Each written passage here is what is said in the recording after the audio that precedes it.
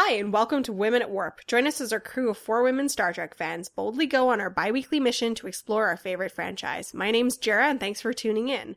With us today, we have fellow crew members Sue. Hi, everybody. And Andy. Hello. And before we get started into our main topic, I just wanted to take a second to remind you about the Women at Warp Patreon. If you go to patreon.com/womenatwarp and pledge a small monthly donation, you support our work in various ways. We use it to host our website and audio, to upgrade our equipment, to travel to conventions to report on them, and to print out promotional materials and things so that we can spread the word about the podcast to more people. So if you want to support our work and get access to exclusive content in return, you can head over to patreon.com/womenatwarp. That's patreon.com/womenatwarp. And thanks so much for all of those who are already supporting us. We massively appreciate it. And speaking of going to conventions, by the time you get this episode, we will have just got back from Star Trek Las Vegas, which we presume will be amazing. Just want to say, we just got back from Vegas, and I'm just guessing, but I'm pretty sure I got married. And I'm not sure who it was to, but I'm very much in love now. Thank you. Thank you for all your well wishes on my new marriage. Yeah, we all got matching tattoos. Definitely. And at least 2 of us are sick from the con Yes, crud. Definitely. I feel like this is going to be entirely accurate. I feel a little bit like Star Trek writers when they're trying to write about the future from the past, but I think we've nailed it. I think we've past tense nailed it. All right. Well, upcoming, I will be at 50-Year Mission Cherry Hill. That is August 26th through 28th, near Philadelphia in South Jersey. And then Labor Day weekend, September 1st through 5th, I'll be at DragonCon. And then in October, early October, I'll be at New York Comic Con. And Andy and Grace will be at Geek Girl Con in Seattle. We have panels at all of those events, at least one panel. So come find us, and we'd love to hang out with you. Just like we hung out with you in Las Vegas. Our meetup was intense, but it was great to meet all of you. It was awesome.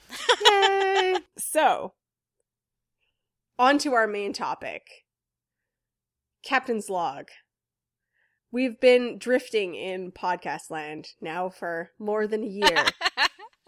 Days seem to run into nights to the point that it's hard to even remember what episode this is. Some days I wonder whether this is all really worth it, or whether I should go get promoted and become a podcast admiral. It's all you can do to just look at the faces of your crew and think that, you know, they're so awesome and you do really want to spend time with them talking about cats. I just want you to know, Jara, that you need to find out who you are as a podcaster, as yourself. And I really think it's time for you to find out who you, Jara, are inside. And let's get drunk. But my father was such a self-sacrificing podcaster. I don't know how I can separate these things. I feel old, Andy Bones. Here's a glass of whiskey. Let's just get drunk, and it'll all be clear. Oh, hey, how about Andy Bones? How about we go see that new Star Trek movie instead? That'll be good, too. Especially drunk. This is my favorite thing that ever happened. Thanks, Sue Puck. I'm just trying to justify why I'm drunk all the time.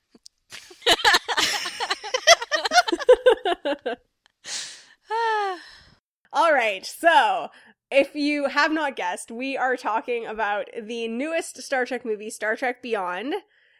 And we have a warning before we go any further. We did just give away some very minor tidbits about the opening scenes, but... Spoilers!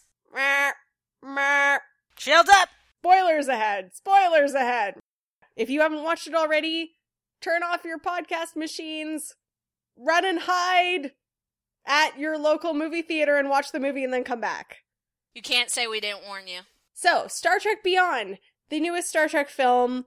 Andy, do you want to take a stab at a super brief overview in case anyone's forgotten it in the last couple weeks? Kirk's feeling sad and a little bit of ennui, not sure quite what his direction is. So they're in the middle of their mission, and they go to this place called the Yorktown, which looks pretty awesome, by the way. And they get lured into a mysterious nebula where they get captured, and the Enterprise gets destroyed by this dude named Crawl, who seems like he's got a lot of anger. They eventually work together and defeat Crawl and save the Yorktown, and along the way we meet a lot of cool characters, and our crew gets to be awesome. How is that summary? Was that an okay summary? Yep, I'd say that pretty much covers it. Oh, and also Scotty has really good upper body strength, apparently. He's been doing his pull-ups. I'm impressed. So, if folks haven't heard it, we did an episode on the previous JJ-verse movies, or Kelvin Universe movies, as we're calling them now, I guess a couple months ago, and we talked about Star Trek 2009 and Star Trek Into Darkness. This movie was definitely my favorite of the three. I remember in our episode we said how we felt like that the previous movies were fun, but they weren't really Star Trek. And certainly I think this was the Star Trekkiest of the three for a couple reasons, but one of them most important, I think, being that there's an actual message of peace, unity, and the optimism in the ability to triumph over a seemingly impossible odds. And I really appreciated that about it, as well as the ensemble feel of the movie. I agree completely. I think it's a really fun movie, but it also has the backbone of a strong, very Star Trek theme, and I think they did a lot better at balancing the character moments and giving everybody more to do in general. I really enjoyed the new characters. I thought the villain was pretty good. I liked the plot. I thought it was paced well. Overall, I really, really liked this movie. Yeah, I enjoyed this a lot. One of the first things I was thinking when I was leaving the theater was, wow, that was funny. And Star Trek funny, the way that TOS is funny. And you could tell that the people behind it were people who really love this property. And I feel like that was lacking in the first two. Not that the people behind the first two hated it, but you can tell when somebody really loves Star Trek and they get things. But also I feel like a lot of the fan criticisms of the first two films were heard, passed on to who they needed to be passed on to, and corrected. You know, we've got rank stripes on the women's uniforms. We had scenes where the background crew was actually diverse in both gender and race and alienness. There was even some body diversity, which is really rare in Star Trek. So I was really rather pleased with this film. One thing that I think came through is, and this is something that I've been noticing with just the way that Simon Pegg talks about Star Trek. He is not just a writer of Star Trek, he's a fan of Star Trek. He is one of us, you know what I mean? So I feel like he heard us, if that makes sense. And he internalized that criticism, and he didn't take it personally. He just took it as, these are ways I can make these movies better. And I think he did. And that makes me really happy. And he says that he wants to write more Star Trek, and I say let him. Yeah, we also heard that it was actually Carl Urban who raised the issue of the rank stripes because it had been brought up to him at convention. He's another person who's a real fan, has been a fan for a long time of Star Trek. And apparently he heard the question at conventions and actually brought that up and asked that it be changed. So if that's true, then that's amazing. You know, we've talked a little bit about in the past about how sometimes we get criticism about being too negative, and that, you know, the critiquing things is, you know, I don't know, not respectful maybe, but this is exactly why we do. Because every once in a while you get creators that listen, and that's a really nice feeling to feel like some of the things that, I mean, I'm not saying that Simon Pegg sat down and listened to our Women at Warp JJ podcast and was like, yep, okay, taking notes. I'm not saying that. But I'm saying that you can't be too overly burdened with fan criticism, but you can't ignore it either. Yeah. And I feel like they did a good job of listening and then improving their product. Yeah, I also feel like, I don't know, I walked out of there being like, expecting more of other movies too, in a good way. Like, look, it wasn't that hard to make your cast more diverse and to give diverse members of the cast more cool things to do. Yeah. So, I mean, one example of that is we have talked in the past episodes about Uhura's role in the Kelvin movies. And I'm wondering what you both thought of her role in this movie and how that compared to the previous ones. So she definitely gets more to do in this movie than in the previous ones. And it is not all about Spock. In fact, Spock is the one sort of pining for her in this film, oftentimes. That being said, she's still not a focus character. But we don't really expect her to be a focus character, even though she's one of the main crew members. So she's got a lot more to do. She's got a lot more, I think, interesting things to do. She kicks some ass. She saves Kirk. But she's still not, one of the main story arcs. She doesn't get her own story arc, unfortunately. And that goes to the guest character, to the guest star, really. I do really love that we get to see all of the best traits of Uhura kind of highlighted. So not just her technical strengths, so her ability to listen to signals and her ability at communications, her actual job, but also her personality, her empathy, and her love for the crew and her loyalty. And I thought all of that really shined through in this movie. And it was really quite a joy to see this happen because I love Uhura. I've always loved Uhura. I think that this was a good showcase of Uhura. She's still a supporting character, but she's a supporting character, She's a member of the crew, but she's a supporting member of the crew. And I think that they did a good job of keeping her on par with the other supporting members of the crew like Sulu and Chekhov. Yeah, I would say that there are a couple excellent Uhura moments in here that have exceeded the other Uhura moments in the Kelvin verse. And even in the original series movies, there's the Mr. Universe scene that's pretty cool, pretty fun for Uhura, but these were really truly standout scenes. The one where she saves Kirk by sort of sacrificing herself, ending up in the part of the ship isolated with the main villain Krall, and then the scene near the end where they're still really not sure who this Krall guy is and what he's after, other than revenge. Uhura is the one who finds a tape, and by hearing his voice and sort of recognizing his face, even though it's going by so fast, she puts it on repeat, and I certainly didn't pick it up looking at it, but realizes that Krall actually was this Starfleet captain, Balthazar Edison, was it? That's a pretty badass name. Yeah.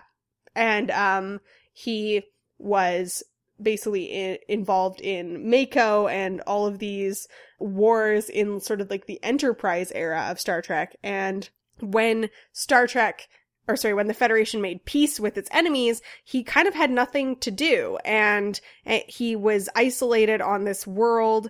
Most of his crew died and kind of went a bit off the rails and ended up becoming obsessed with revenge on the Federation. So it's her that really unhooks that key plot point twist at the end of the movie. So I loved seeing Uhura have that kind of pivotal role in the plot, even though she doesn't have her own arc. Absolutely. Well said, Jaylah. I think it's also important to note that she's held captive by Krall, but in no way is it a damsel in distress scenario. She's doesn't come across as needing rescue. In fact, that Spock comes to rescue her and she's already kind of rescued herself. She teams up with Sulu. She's doing stuff behind the scenes. She's perceived by Krall to be sort of the person in charge of that group. And she's always just got her head on her shoulders and doing the best course of action in that type of bad situation. Yes. And I think it says a lot that even though Sulu and Uhura are kind of captured, they're still moving the plot forward. They're still untangling questions for us and adding to the story. It's not superfluous, they're not just hanging out, wailing and waiting for the rest of the crew to rescue them. They're working the situation from their end, if that makes sense. And, the damsel in distress trope is a classic one. This is not it. At least not to be. It's possible for you to put a female character in a position where they are in danger or captured without making them a damsel, and in this case, I think they did it. Not only that, but while they're working the problem from their end, really the de facto leaders of the group that Krall has captured are a woman of color and a gay man of color working together, which is wonderful. And it was really, really fun to see them be front and center. Like, one of the main things I loved so much about this movie is we had whole scenes, long periods of time, where Kirk and Spock are not on screen. You know, and I love Kirk and Spock, and I still think that any good TOS type movie should be heavily influenced by the Kirk-Spock relationship. I think it's often the heart of the best things about TOS. But it is amazing to be able to just see the rest of the crew have whole scenes in which they shine just by themselves, and that's so lovely. Yeah, agreed. What did you think about the Uhura-Spock relationship in this movie? I like it. I've always liked the relationship. Like, I get why they're drawn to each other. I think they have good chemistry. I like them in general. It's always just been annoying to me that they kind of just used Uhura as like a plot device to humanize Spock, or at least that's how it always felt. And in this case, because they're not necessarily together the whole time, and because there's more going on plot-wise, I felt like it was more an added emotional resonance rather than just the focus of Uhura's story. You know what I mean? It definitely was not the focus of Uhura's story. I agreed. However, it seemed to me that its only purpose was so that Uhura would have that necklace / tracking device. Right? The rest of it, the rest of the actual story part of it could pretty much be lifted out. Like, it didn't matter in the story whether they were broken up or not broken up. That whole question, or angst, if it was supposed to be angst, was not necessary. It might not have been necessary to the plot, but I do think it was helpful in establishing why Spock was feeling torn about Starfleet. Yeah, which fits in with the Leonard Nimoy tribute, which was lovely and unexpected for me. But I again felt that was a little odd, maybe a little bit forced in there.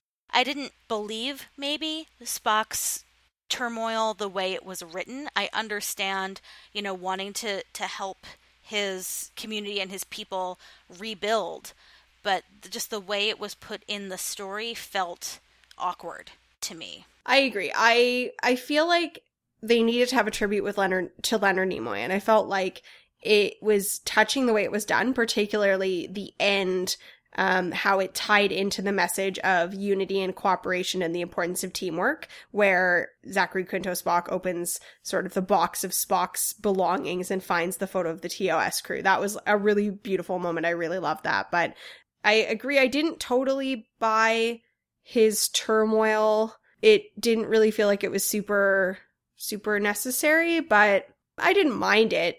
I didn't feel it was the strongest movie for Spock as a character, but I am kind of okay with that because it was so strong for everyone. Why don't we talk a little bit about Jaylah, who we were talking about before as the guest star, who maybe did get to do some of the stuff that Uhura didn't get to do, although I don't think they were really directly in competition for screen time.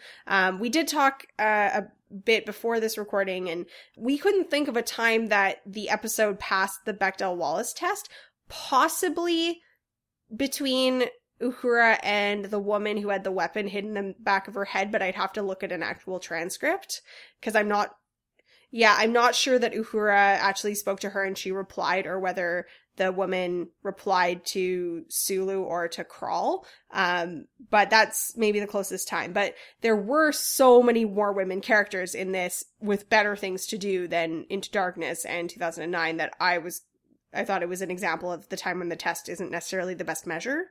Yeah, I mean, I was trying to keep an eye out for it because I knew that we would talk about it.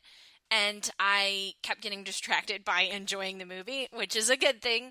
Afterwards, I couldn't think of a specific time, but I also think that, we had enough strong women characters, specifically Jaylah, who I believe is a perfect example of a pass of the Mako-Mori test, in which you have a female character that has an individual arc that's not reliant on a man. I think she passes that very well. And then we had the Commodore, who was basically the Starfleet Authority in this movie, and she was amazing. And then we had the ensign that was that really cool female alien ensign, and then we had, a bit of a minor villain, a female villain. So there was just a lot more to work with, which is what really we're looking for with the Bechdel-Wallace test. Is part of it is just to make sure that the stories aren't dependent on men, but also it's just about having more female characters and giving them more chances to interact. It's also a reminder that the Bechdel-Wallace test is not a perfect test, and it is not necessarily meant for an individual piece of art, but is most valuable when used as a metric over a large scale. It averages out to give you a pretty good idea, a pretty good picture of where media stands.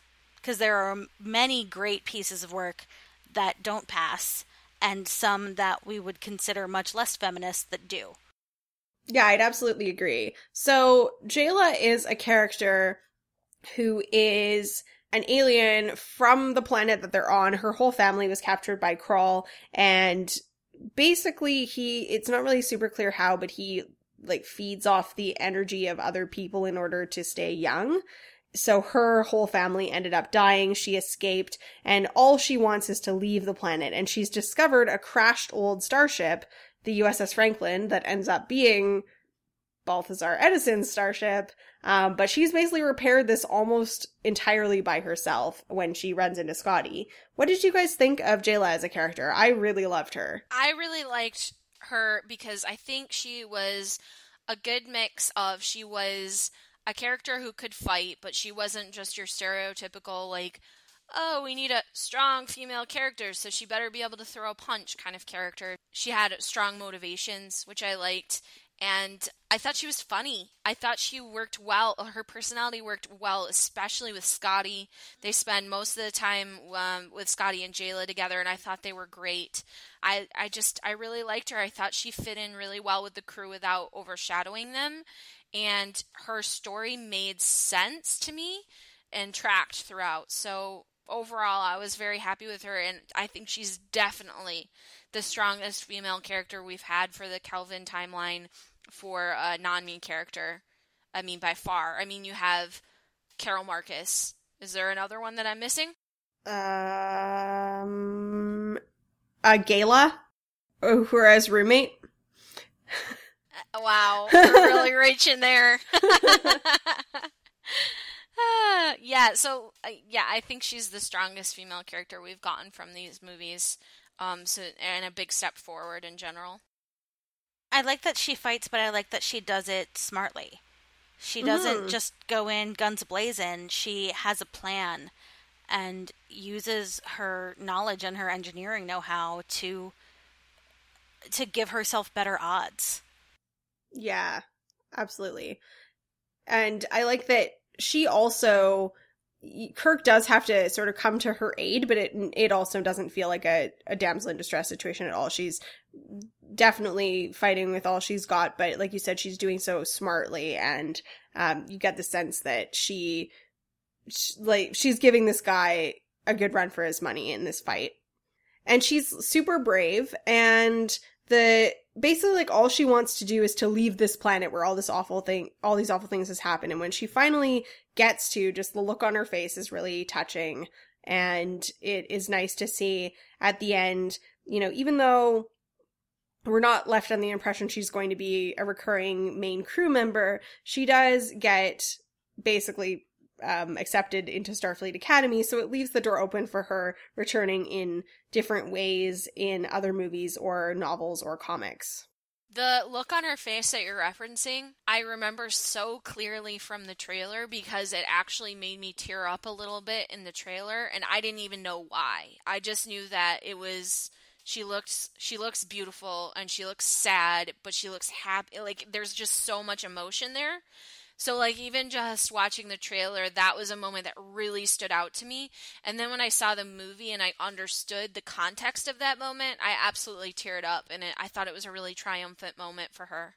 Absolutely. So, we briefly mentioned Commodore Paris, I believe. Do we have any comments on her? I liked her. I thought she was a good kind of authority figure / mentor.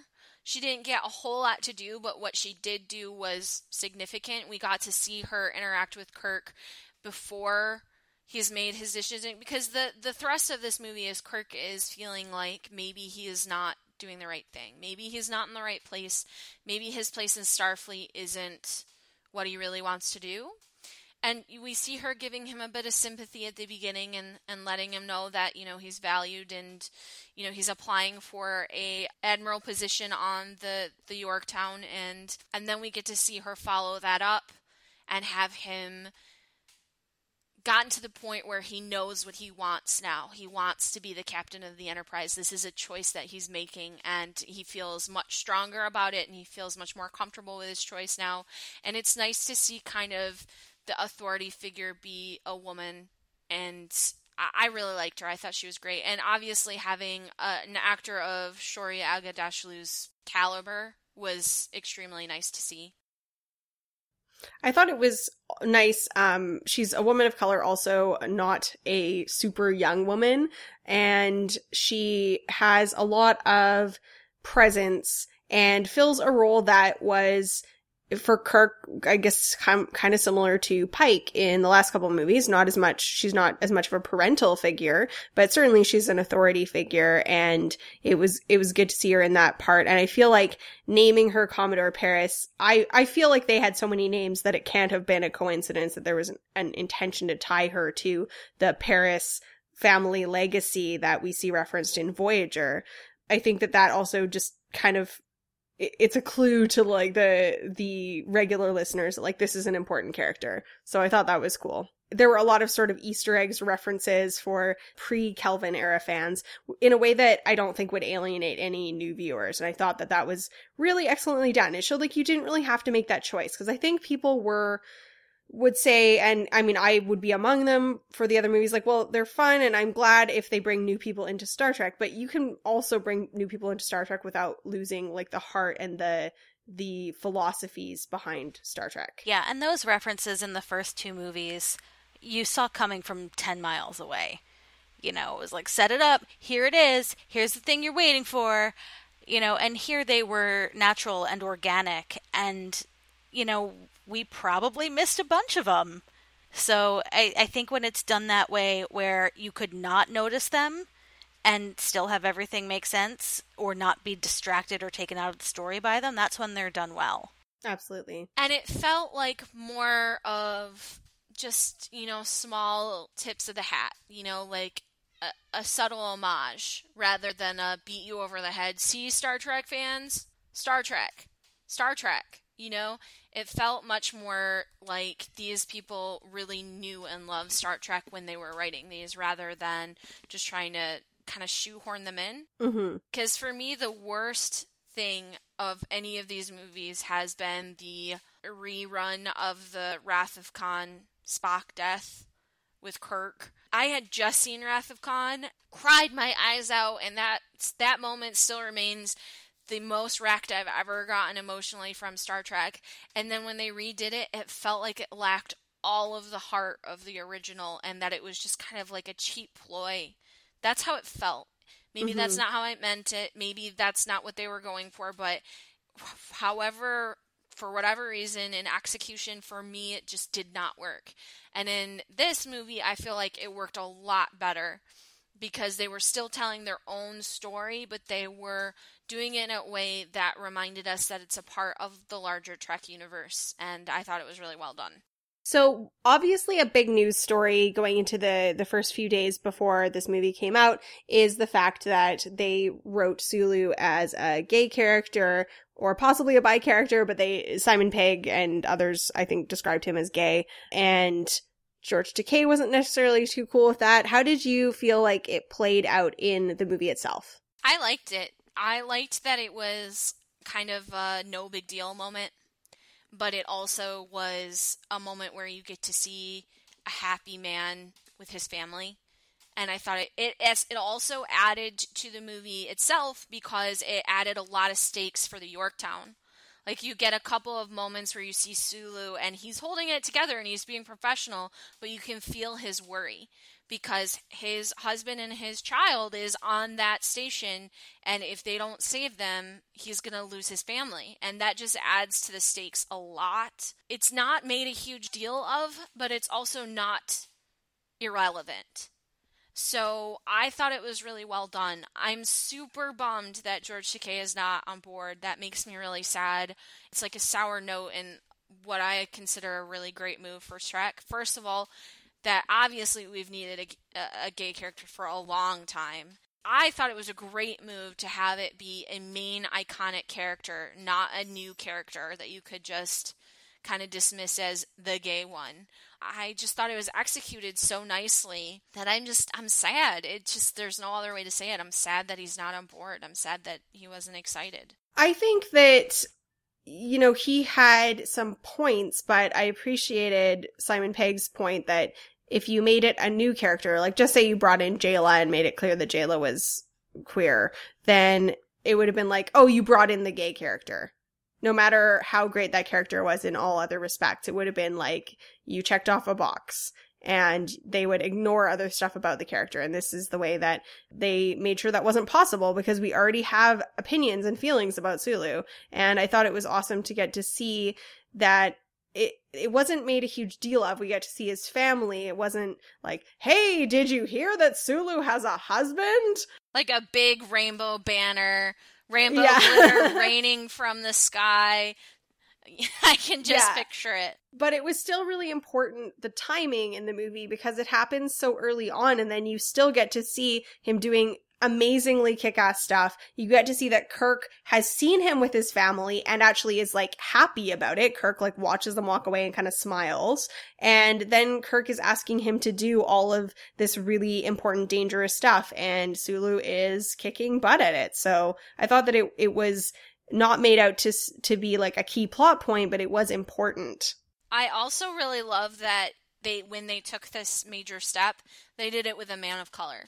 Because, unfortunately, when it comes to hate crimes against the queer community, the queer people of color are just massively overrepresented in those numbers. Like, the amount of hate crimes that are perpetrated against them is just stunning, and they need more representation. Even, like, it's something that needs to be addressed, and it really meant a lot to me that when they finally took this step that was long overdue, they did it with a person of color. That was important to me. So this is from an article in Entertainment Weekly that says, echoing his earlier comments, to the Hollywood Reporter, he wrote, "I hoped instead that Gene Roddenberry's original characters and their backgrounds would be respected. How exciting it would be instead if a new hero might be created whose story could be fleshed out from the scratch rather than be reinvented. To me, this would have been more impactful." And then, despite his feelings about the importance of respecting Gene Roddenberry's vision, Takei said he is nonetheless delighted there's now a gay Star Trek character and flattered that the Sulu decision was intended as an homage to him. Well, that makes me feel better. Yeah, so it's definitely less angry than was originally being reported, which makes me happy.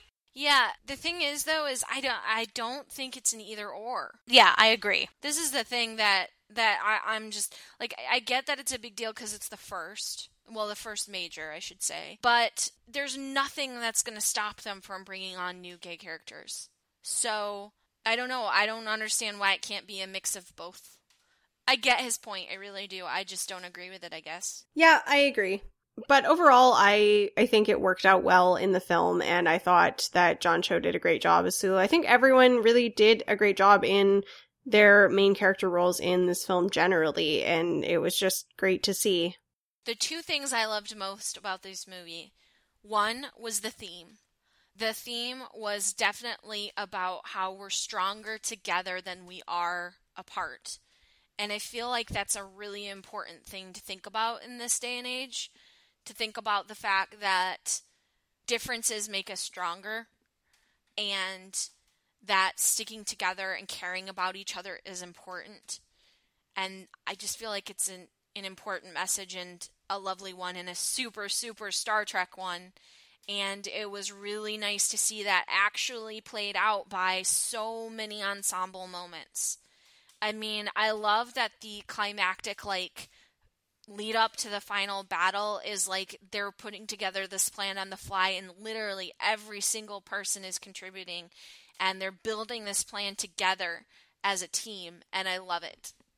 It just made me so happy. Well, even the scene that Jared mentioned before, when Spock is finding Spock Prime's things, and he opens the picture of the TOS crew.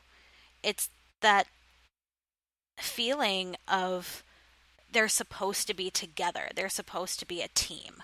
Yeah, it's lovely. So another thing that I don't think we've talked too much about, we talked a little bit about Krall, but I wanted to talk about Krall a little bit more because one thing we talked about was, okay, so in the last movie, you cast a white British guy as a character that could and probably should have been a person of South Asian descent.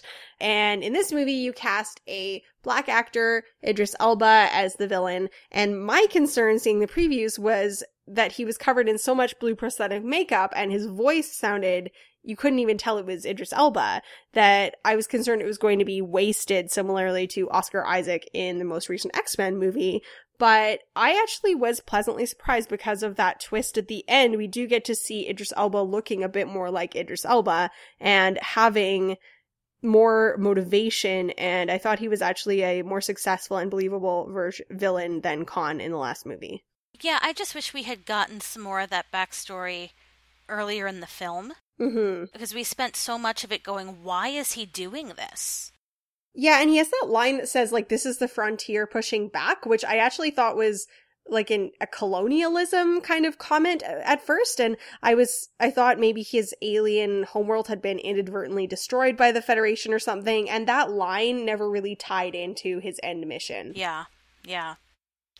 But if there were even, maybe there were, I mean, we've each only seen it once, mm-hmm. But if there had been hints or any kind of indication earlier, maybe it was cut, maybe it was supposed to be there, I don't know. I think that he would have seemed less one-dimensional. Mm-hmm. I really appreciated, though, that at the end, when we've had his backstory revealed, when he and Kirk are facing off, I really appreciated having Idris Elba in that role. Mm-hmm. Absolutely. Because Idris Elba is a top-notch actor, and he really makes you feel a lot. So I was sitting there, and I felt it at that moment, you know, like I felt his anger and his like sadness, like all of this pain that's driven him to just want to burn it all down. And I don't think you would have gotten that with a lesser actor. I agree. I think it ended up being really well done. I agree though, Sue, like I think he could have had more backstory, but I think that there was a lot of pressure for them to do right by all the characters in this movie, and I think overall they succeeded, and whereas Into Darkness, I think, failed a bit on the Khan motivation front as well as on the ensemble, so I'm kind of inclined to be like, well, this one did better on both the villain motivation and giving ensemble time, and it didn't cut back on the action. It was still a really successful action movie. It just proved that can be compatible with Star Trek sort of dynamics and values and vision. It's hard to get all of that into a 2-hour film. Mm-hmm. Especially because we do ask so much of Star Trek. Yeah, I thought the balance was really good, and I thought the pacing was really good, which, to me, Into Darkness was one of the worst-paced movies ever, and they really fixed that in this one. And I'm just overall just so happy, because I know that so the three of us really liked it. I have heard from other fans that generally the consensus that I've heard has been pretty good. I have heard from some that did not like the movie, and that's fine. But it was critically and commercially successful movie at this point. I think we can safely say that. And that makes me so happy because we're on the cusp of having a new TV show, and our franchise, I feel like, has just been revitalized by the success of this movie. So even if you didn't like it, I feel like you have to be happy to be a Star Trek fan right now. Like, we're getting so much new content, and we have these creators that clearly care about our franchise, and that just makes me so excited. So excited to see what they're gonna come up with. So excited to see new Star Trek stories. So overall, I'm super pumped. I walked out of the theater and I was just smiling ear to ear, just so happy. We're getting close to time, so maybe we should just go around and do some final thoughts. So maybe I will start with Sue. Anything that you wanted to add to this discussion? Sue's Science Corner. Right. Oh my, all right.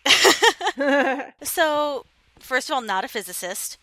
I really enjoyed the refraction thing that Jaylah hooked up. I totally buy it, that in some future time she could create this kind of cloaking device for the Franklin and even use refraction to create duplicates of herself.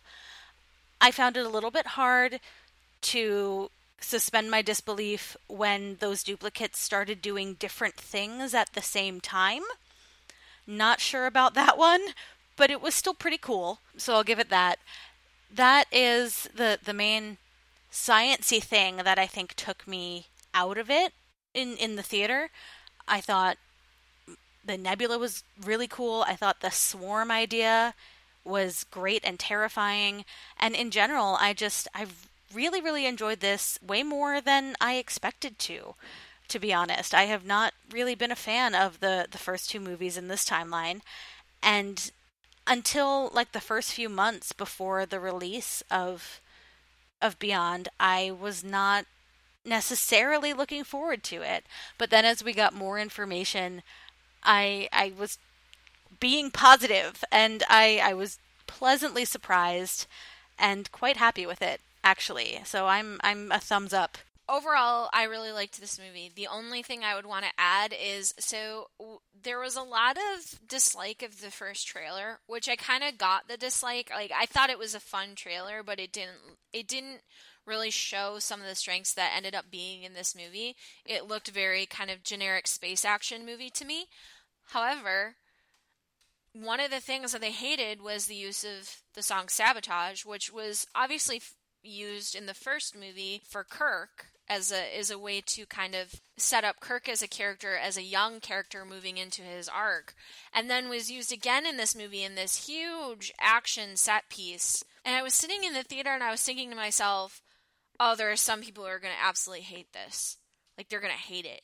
And I was like, I don't care, I love this. I loved it so much. Like, it was just one of those kind of fun, cheesy, cool moments that just, like, the music, and oh, by the way, we haven't talked about how this movie looks, but it looks great. Like, it looks beautiful. And I thought that was just such a cool scene to see the music and the plan and the visuals all come together in this kind of, like, big epic moment. So, if in case you were wondering, I loved that moment, and I just wanted to make sure to give it a shout out, because I'm sure that there are some fans that are gonna not so much love it. Yeah, I really liked a lot of the way that the music and the visuals worked together in this movie. I would say that it definitely had a different look than the JJ movies. People will probably joke there was less lens flare, but it also was just less bright and shiny. That was also partly due to the costume designer, Sanya Hayes, who also did the costumes for Insurrection. I overall really liked them beyond just that the uniforms looked a bit more similar to TOS, but the flight suits and other non-main uniforms that they had kind of bridged between TOS and Enterprise in a way that I thought was cool, and it looked great on screen. So there was a different look in the visuals as well as the aesthetics on we also weren't on the ship for very long, but on the planet and in terms of the costumes. And I thought it worked out really well. I, like Sue, was definitely a skeptic heading into the last couple months. I saw the first trailer. I read that, that interview that was going around that apparently quoted Simon Pegg as saying, he got hired to make the movie less Star Trek-y, and I was definitely ready to not be a fan of this movie. I saw Justin Lin was directing, and I didn't really know that he had a background in directing films other than action movies, and I was kind of like down on the potential for action movies, and I have been proven wrong, and I am very happy about that. So yeah, I'm glad to be challenged to keep an open mind until I see the final product, and that over the past couple months started to get a lot more excited about things, and I was not disappointed. I thought it succeeded on a number of fronts, and I would happily go see it again a couple of times at least. I think that this is something to keep in mind as we get more and more news out of the Star Trek Discovery, because I understand, like, they parcel out this news and you take it piece at a time and you kind of are trying to predict. Give it a chance. Always give it a chance. I mean, if you see it and you don't like it, fine. I mean, nobody on this show is going to be mad at people for doing constructive criticism, because that's kind of our jam. But, I mean, there's no reason that, like, I've been noticing so much just kind of generalized negativity that I just don't understand. Like, content creation is hard, and giving creators the benefit of the doubt until you've seen the final product is a good idea. And in this case, I was also like, it wasn't so much the stuff that was coming out about the movie that was making me nervous. It was more that I disliked Into Darkness pretty intensely. So, I mean, it's pretty hard to come out of a movie that you thought was very bad and then get excited for the next movie. You know, to me, that was my biggest stumbling block. Like, I'm just really glad that they were successful. That makes me very happy and very excited moving forward. Absolutely. I think you're right, Andy. The franchise is in a really great place right now. So that's very exciting. So we're going to wrap up our discussion here, but wanted to let you know that earlier on today, we had a discussion with our Patreon patrons about Star Trek Beyond and what they thought. I think we had 3 or 4 people who had already seen it, and one person who was dead set against seeing it, but actually after listening to the discussion changed her mind. So that's kind of cool. And we're just going to play you a couple highlights from that discussion. If you want to be involved in future discussions like this or have access to other exclusive content from us, you can hop over to patreon.com/womenatwarp. That's patreon.com/womenatwarp. Other thoughts on costumes?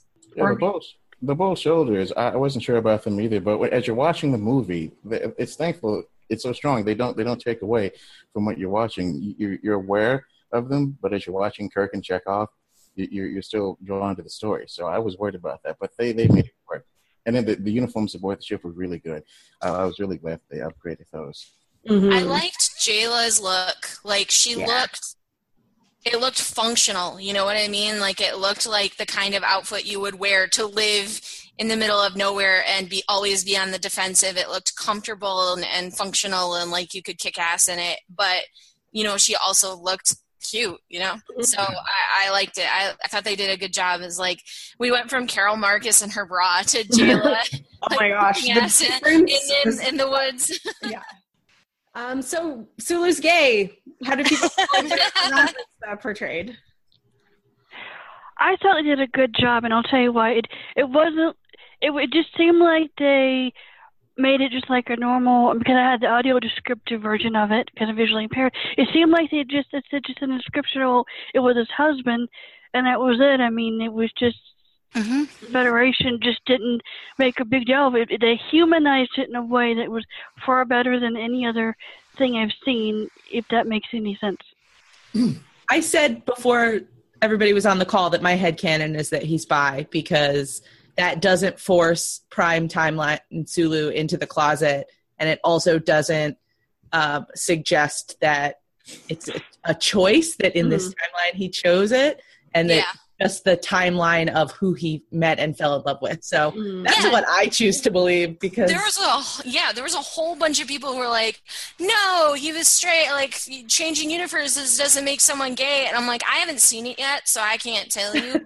But that was what Takei was upset about, was that it forces this character he played, sorry, there's a cat, into the office. And I was just like, guys, bisexuality is a thing. He could be with a woman or attracted to women in the original series, because I think really, and that's the other thing, is we don't really get very much indications to Sulu's sexuality in the original series anyway. No, we don't actually. Yeah, we get a little bit of him hitting on Uhura Mirror Mirror, but which is yet another alternate universe. Yes, and we also get him, like, walking behind the super buff Klingon babe. and like even a wink wink to Chekhov.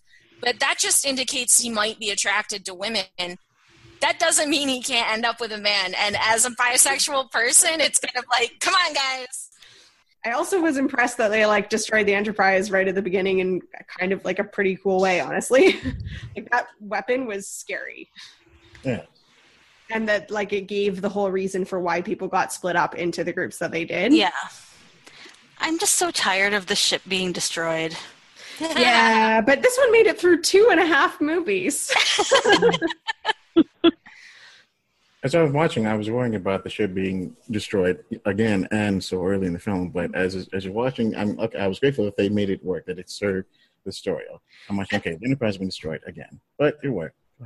Yeah, and in the part where you see it being rebuilt, that was a moment that we've kind of seen in the classic movies before, where they like look at the new Enterprise, and I thought that was nice. Yeah. The bees, I guess. I'm not going to remember the name of the thing it reminded me of, but it was in Stargate Atlantis. Mm-hmm. I think Atlantis. It might have been where it had all the like the tiny little things that together would swarm and destroy a piece of technology. And that's what I thought of. I mean, how much sci-fi is truly original? Probably none of it. But yeah, Frankenstein, the replicators. the swarm was really kind of terrifying. Yeah. Yeah, it was actually. Yes, the replicators. It was actually, in my opinion, worse than the Borg in some ways. It reminded me of the Borg in some ways because they had to be linked. Mm-hmm. And some of their technologies like the Borg, but in a way it was worse because it was almost like it was a lower level intelligence. Yes, they were intelligent, but I don't think it was as sophisticated as the Borg. And I think it almost made them more terrifying in a way, if that makes any sense. Mm-hmm. Definitely more visually terrifying to see them just swarming and just completely destroying the ship. So yeah. Yeah. A couple of things. So one thing I did like, and I don't remember this from the last 2 movies, but it's been a while since I watched them, so I may be wrong, but I liked how the Universal Translator, you could hear the original underneath the translation. It sounded like really cool simultaneous translation. And one thing I didn't like was the font for the subtitles. I was like, that is so cheesy. The like scrolling sort of sci-fi silver letters. And I was like, just go with something simple. So did you guys see it in 3D? Yes. No. They put a 3D effect on the subtitles. Yeah. And I feel like they were also moving. Yes, and it was really, really distracting. I think that they sort of scrolled across, like they like floated out. Yeah. So it was partly that it was in 3D that made it distracting. I feel like the subtitles should never be distracting. Maybe if you didn't see it in 3D, it might have been better. The only one that made me think it was there for the 3D was Scotty on the cliff. Oh, yes. Which I also thought was totally unnecessary. And then, because Scotty is not an action hero. No, exactly. Like, the idea that he could have pulled himself up from that, I'm like, sorry, you. Yeah, no. Alternate timeline, Scotty does CrossFit. I was going to say, I was really grateful, like I keep saying, that this story, the overall story, you get to the end and you realize, okay, they're telling a story about humanity. This is not just some random evil villain, another villain who wants to destroy the Federation for it ties back to humanity, to our experience, how humanity needs to grow and evolve.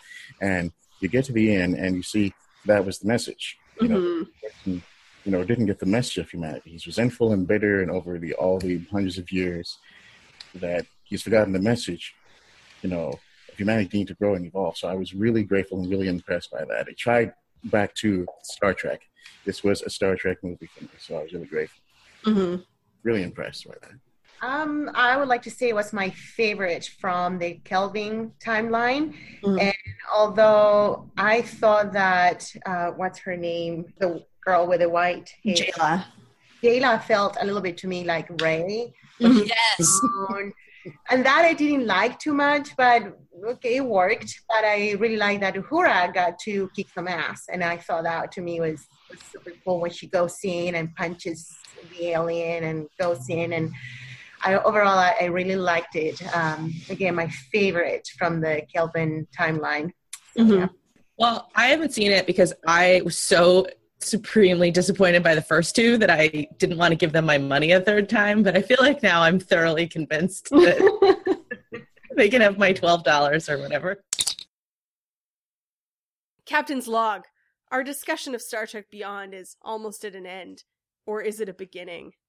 No, it's actually the end. But before we go, Andy, where can people find you elsewhere on the internet? Easiest place to find me is on Twitter at FirstTimeTrek, where I live tweet through my first time through Star Trek. I just started Voyager today. Woo! Woo! So, that's the easiest place to check me out. And how about you, Sue? You can find me on Twitter at Spaltor, that's Spaltor, or over at anomalypodcast.com. And I'm Jara, and you can find me on Tumblr at trekkiefeminist.tumblr.com or on Twitter at JARRAHpenguin. And you can also contact us as a show by going to our website, womenatwarp.com, or emailing crew@womenatwarp.com, or you can comment on our Facebook page, facebook.com/womenatwarp, or on Twitter @womenatwarp. And you can also leave us a review on iTunes, which is awesome because it gives us feedback, but also helps more people find our show. So those are all the ways that you can get in touch with us, and thank you so much for joining us to talk about Star Trek Beyond. I hit a wall. I never felt so low, like a waterfall. My tears dropped to the floor, they left a swimming pool of salted cries.